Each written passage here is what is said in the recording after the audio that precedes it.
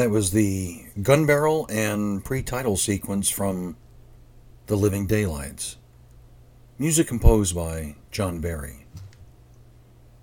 Welcome to another edition of What's the Score? I'm your host, Frank Wilson, and I'm delighted to have you with us today. I think you're in for a real treat. We have a lot of different sounds, if you will, from the movies today, and I want to start off with an interesting one that's still in the spy genre, like the James Bond cue you just heard. This is from the Ipcress File, a 1965 film that was one of the films that helped put Michael Caine on the map. After he was successful in a film called Zulu, he did this film about a kind of an ordinary spy, if you will, Harry Palmer, that started a series of films with Harry Palmer. The Ipcress File was really different from the James Bond series in the fact that this was about an ordinary spy who lived an ordinary life, but it was a very dark and sinister world of Eastern Europe that was trying to be conveyed in the music that Barry composed for it. It really made it interesting because the effects were really sinister and striking, very urgent. And it had an overall feeling of darkness that you would associate with Eastern Europe in the mid-60s. And he did this through using a harp and flutes, but most notably an unusual Hungarian instrument called the cymbalum. Barry was known for incorporating unusual sounds or different instruments into his scores. He's one of the first to use a Moog synthesizer on Her Majesty's Secret Service. He was the first to record digitally for a soundtrack for The Black Hole. And so this score is no different by using this Hungarian instrument that was really unique, and other composers followed after his use of it because they could see the value of having such a unique sound. Follow along with me, if you will, and listen to this cue from the Ipcris file. It's the main titles, music composed by John Barry.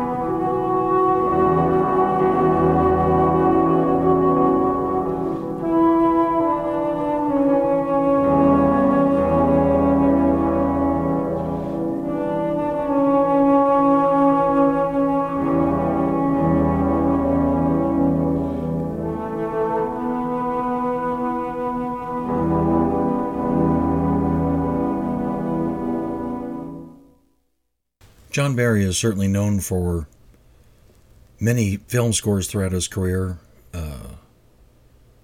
although certainly James Bond is one of them, and creating kind of the spy sound, but he wasn't the only composer that was able to kind of capture that essence of a spy or mystery type of sound for films. As I mentioned in our last show, you almost can't talk about movie scores without talking about Henry Mancini. What a fabulous talent this man was, and he was revered by his peers as being a first-rate film composer. If you're lucky enough in your career when you compose music for films, if you're lucky enough, you have a film that allows you to create a theme that is iconic, that as soon as people hear it, they'll know exactly what the film was about, and it will connect them back to that film and to perhaps pleasant memories of watching it or knowing what it was all about. And this is an example of exactly that. In 1963, Henry Mancini, who already had a working relationship with Blake Edwards, collaborated on the film Pink Panther with Peter Sellers. Now, everybody knows that music, and it's worth bringing up on one of our first shows because it is iconic. It is one of those themes that everybody instantly knows it, whether it's because they watched the Pink Panther films or even the Pink Panther cartoons.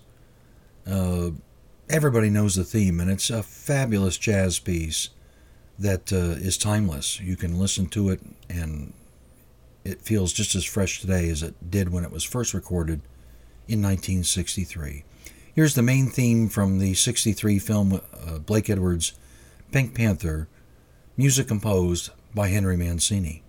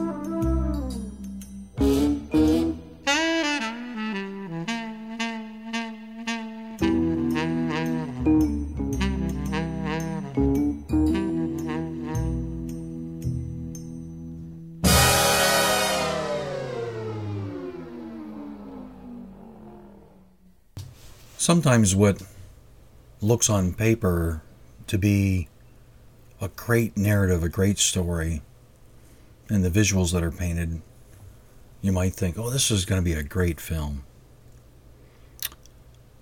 This next score that we're going to play is from a film I must admit I've not seen. So far be it for me to pass judgment. However, I will tell you that I'm not the only one that didn't see it. Unfortunately, there were a lot of people that didn't see it. And yet I suspect that the film was elevated, as I've mentioned before, by an excellent score by John Barry. Ruby Cairo was a movie that was released in 1992. Starred Andie MacDowell and Liam Neeson. Two good co-stars. Sounded like a good idea at the time. But for some reason just never had any kind of commercial success. And yet the score is just fabulous. I can visualize a lot of things in listening to it that are happening in the film. And I do still want to see it one day. Memory fails me at the moment. I know it also was released under a different title. Perhaps one of my listeners can remind me of that. But, sometimes you agree to be a part of a project and it's not going to be as great as you thought it would be. And John Barry was, especially later in his career, very particular about what he would choose to do. He had to really believe in the project, and yet we'll demonstrate in future episodes that I think sometimes he just did movies just for the money. Who doesn't? Who doesn't sometimes just do a job for the money? But this is a case where it's kind of interesting. I don't know what was wrong with the film, but there is certainly nothing wrong with the score. Here's the main title from the film Ruby Cairo. Music by John Barry.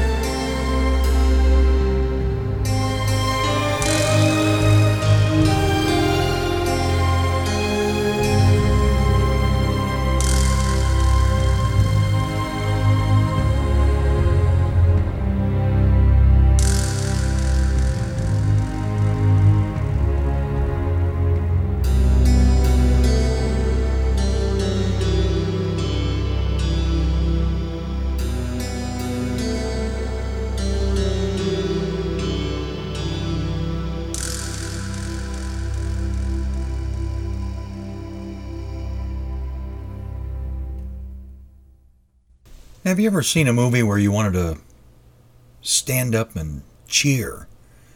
Something that stirred deep emotions inside of you, proud of where you're from and what your country stands for. We have an international audience, but for those of you that live in America, what I'm about to play for you is quintessential American music. It's American and presidential and heroic. And I wish I knew the musical terms to explain why it is that way, but it truly is. It's a great example of how music can really elevate a film and the emotions behind it. We're about to play the main theme from a film called Air Force One, starring Harrison Ford, where he played the President of the United States, and Air Force One was hijacked, and quite frankly, the President himself, without the help of Secret Service or security guards or anything like that, kind of takes it upon himself to save the day. And the music is just stirring and just fabulous. It's another wonderful cue from the maestro Jerry Goldsmith.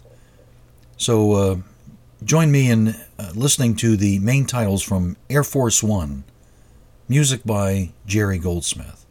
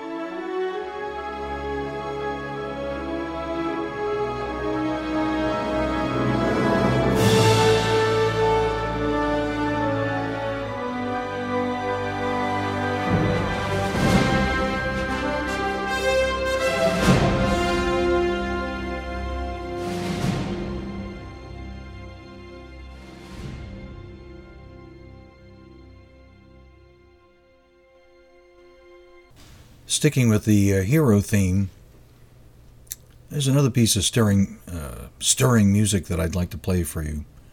It's an overture from a 1978 film called The Wild Geese. It's about mercenaries in Africa. It's very well done. Had a sterling cast with people like Richard Burton and Roger Moore and Richard Harris. A film that had a lot of action in it, to be sure, but also had some good messages in it as well. It was enhanced a great deal by the score by Roy Budd, who had had several successes with film scores in the 70s. Another film that comes to mind is Seawolves, and I think he also did North Sea Hijack as well. He has a certain style, and it really fits. That style really fits the type of film that we're talking about here with The Wild Geese.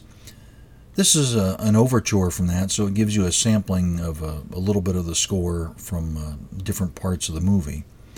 And I think you'll find it stirring as well.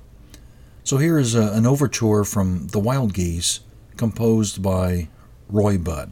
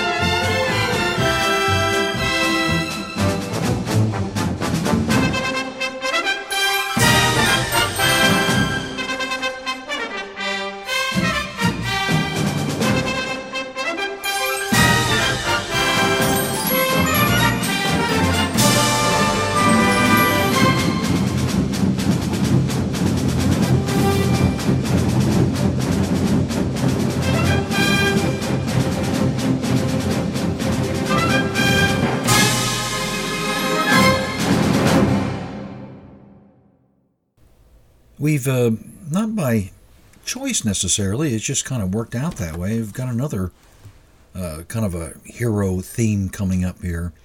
A great film that was made in 1963 that had, again, an amazing cast. I mean, listen to this. Steve McQueen, James Gardner, Charles Bronson, James Coburn. And the names go on. Maybe you know the movie. It's called The Great Escape. This was a movie about Allied airmen that were in a prison camp deep within Germany and how they executed a mass breakout from that prisoner of war camp. And the music certainly helps communicate that message a great deal. Listen to this classic score written by a gentleman who is, oh goodness, has written so many different film scores and many memorable ones. And this one from The Great Escape, composed by Elmer Bernstein.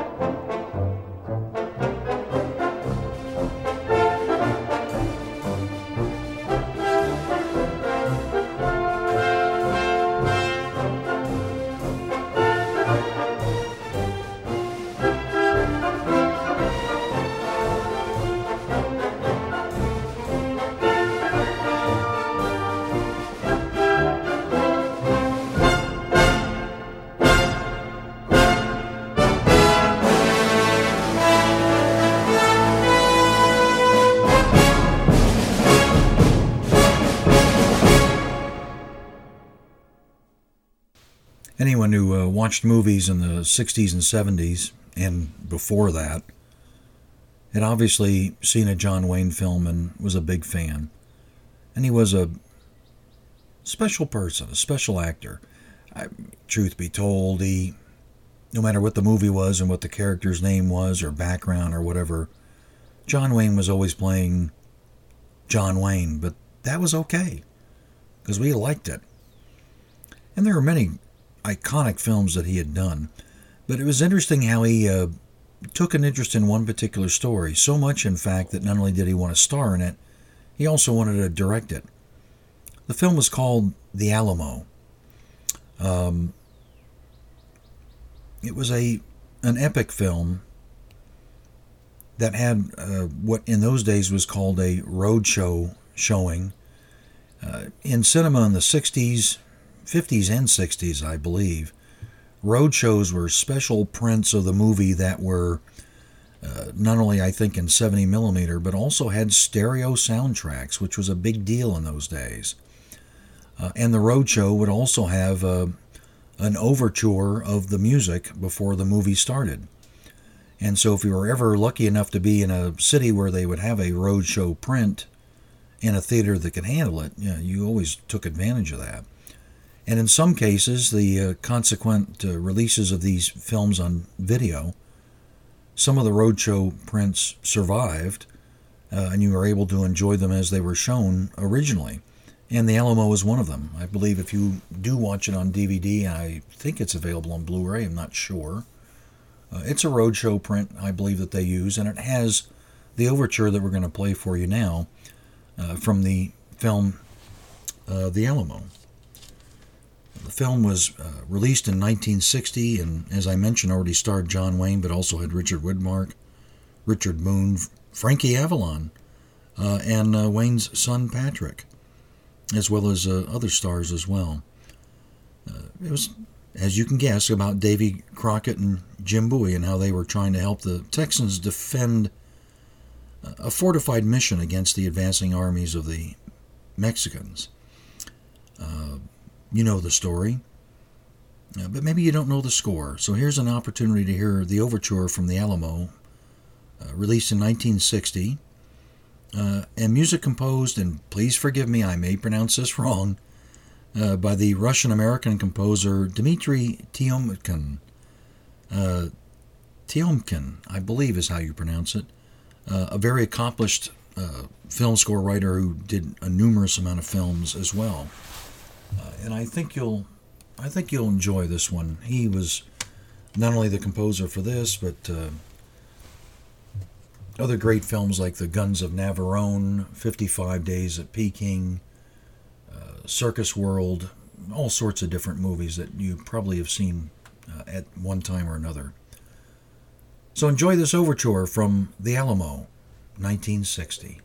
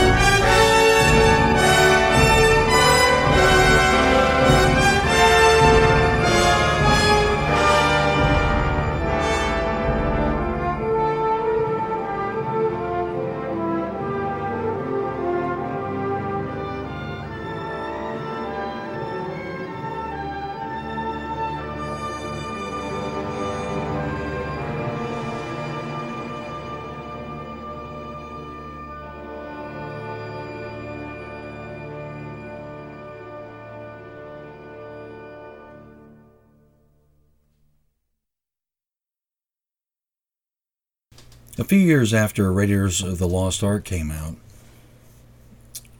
and a particular TV star was starting to gain fame, it became known that potentially he was actually one of the first choices to play Indiana Jones and had turned it down. And it was only because he turned it down that Harrison Ford got the role. Now, whether it's true or not, I don't honestly know, but the story yet is very intriguing. The person I'm talking about is Tom Selleck, who at the time was a big star on television for a show called Magnum P.I. The story goes that he had been offered the role of Indiana Jones, and for whatever reason he had turned it down, didn't work out. And I think it was something that he obviously had regretted. And so he tried to duplicate that success by playing a character that was somewhat similar in a film that had some of the same qualities as Raiders of the Lost Ark. It didn't have nearly the same production value, but it was a well put together film, an interesting story of adventure. It wasn't an archaeologist or anything like that. It was really kind of more just an airplane pilot who was always looking for his next job between bottles of booze. He played the character rather effectively.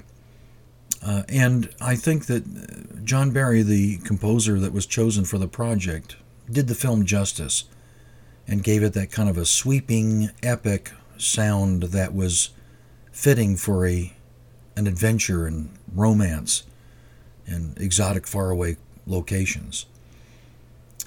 What I'm going to play for you is a special bonus track from the very rare CD of the soundtrack of High Road to China, which is the name of the film. This will give you kind of a feel and a flavor for some of the different cues that were used all throughout the movie. It's a good representation of it. And I think you'll see the epic nature of it and the romance and the adventure that ensued during this movie. Now, if you haven't seen it, I wholly recommend it. Tom Selleck did a fine job. Would he have made a good Indiana Jones? Maybe. But who on earth could replace Harrison Ford? At this point, I don't think you could really even try to make that comparison. Anyway, the film's a joy, and more importantly for our show, so is the score. So here is a selected suite of cues from the film High Road to China. Music composed by John Barry.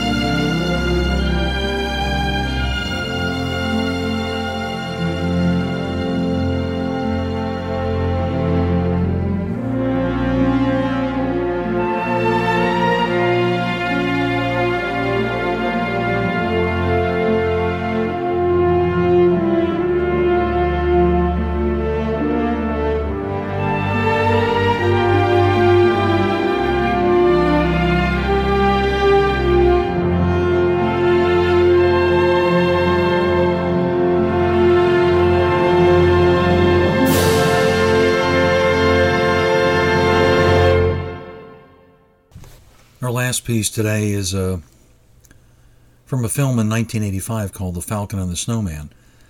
I remember seeing this and just falling in love with some of the music that was in it, particularly the end titles.